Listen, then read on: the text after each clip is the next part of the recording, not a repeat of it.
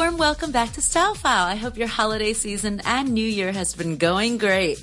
Now that the festive season is officially over, although Chinese New Year is coming up soon, it's time to get down to our top 10 New Year's style resolutions. Yes, we know you want to exercise and look good.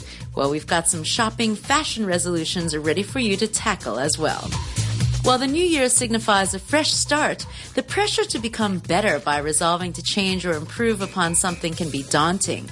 But the beauty of fashion is that it's all about expressing yourself via your style, which is a very personal thing.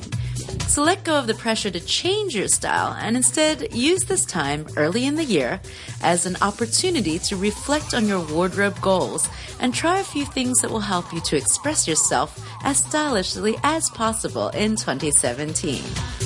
First, you don't have to wear something just because it's trendy.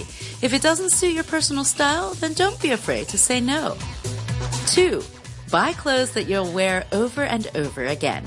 That hot pink sparkly dress might be good for a New Year's party, but don't expect you'll be wearing it too much after that. 3. Pay attention to what's on the runway so you're aware of the trends and materials that are interesting and unique. Check out live stream Fashion Week videos, stylish ideas on Pinterest, or fashion-forward Instagram feeds for outfits and inspiration. 4. Do something fun and buy a special accessory or two that you'll find interesting and quirky. If you can be daring and pick something a bit different, well, it's always good to experiment. 5.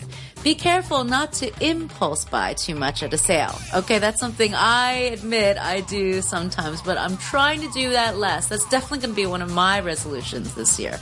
Do you need those polka dot tights? No. Or that plaid velvet hat or that green neon dress?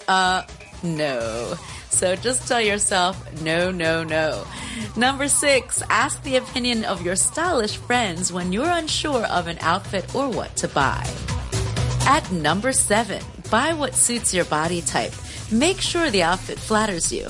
Now, if too much alteration is needed, then don't buy it. It's just too much trouble. At number 8, guys need to wear tailored suits that fit them properly. Do not wear a suit that's 2 sizes too big.